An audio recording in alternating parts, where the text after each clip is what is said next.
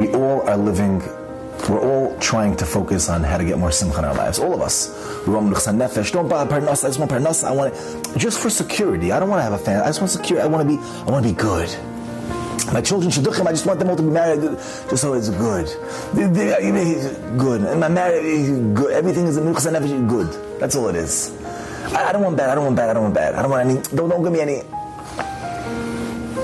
It's not what life is about. It's not what life is about. And in life there's going to be many times that are whatever, this and that. But we're looking for the simcha. We're trying to find the simcha. So let's look a little bit harder. Open your eyes a little bit wider and see that there's a little bit more simcha, or a lot of more simcha than you could imagine, than you think. You just don't want to rejoice on that simcha because what do you mean? But look at the big picture. I mean, dude. So I don't care. So I won the lottery. I won $5. I won $10. I won $20. I had a nice Shabbos meal. I got invited out for whatever. I had a good chill with my friends. I finally was able to make a leaning on a shtickle Rashi.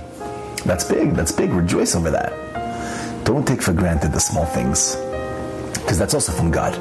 The same way the big things are from God, the small things are also from God.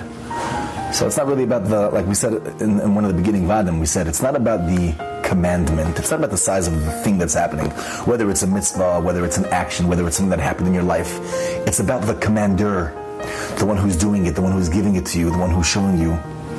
You know, some people, when they find a penny on the floor, that talks to them like, oh, Hashem, I see you're in the world. Yeah, but it's a penny, who cares? No. That's simcha, that shows you like, wait a second, I see who runs the world, and this is a message from God. If you live your life like this, perhaps you could bring more simcha into your life.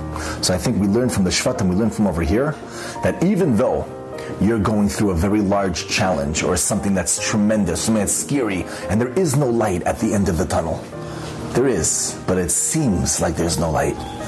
Open your eyes a little bit wider and you'll see that the tunnel itself has many beautiful things inside of it.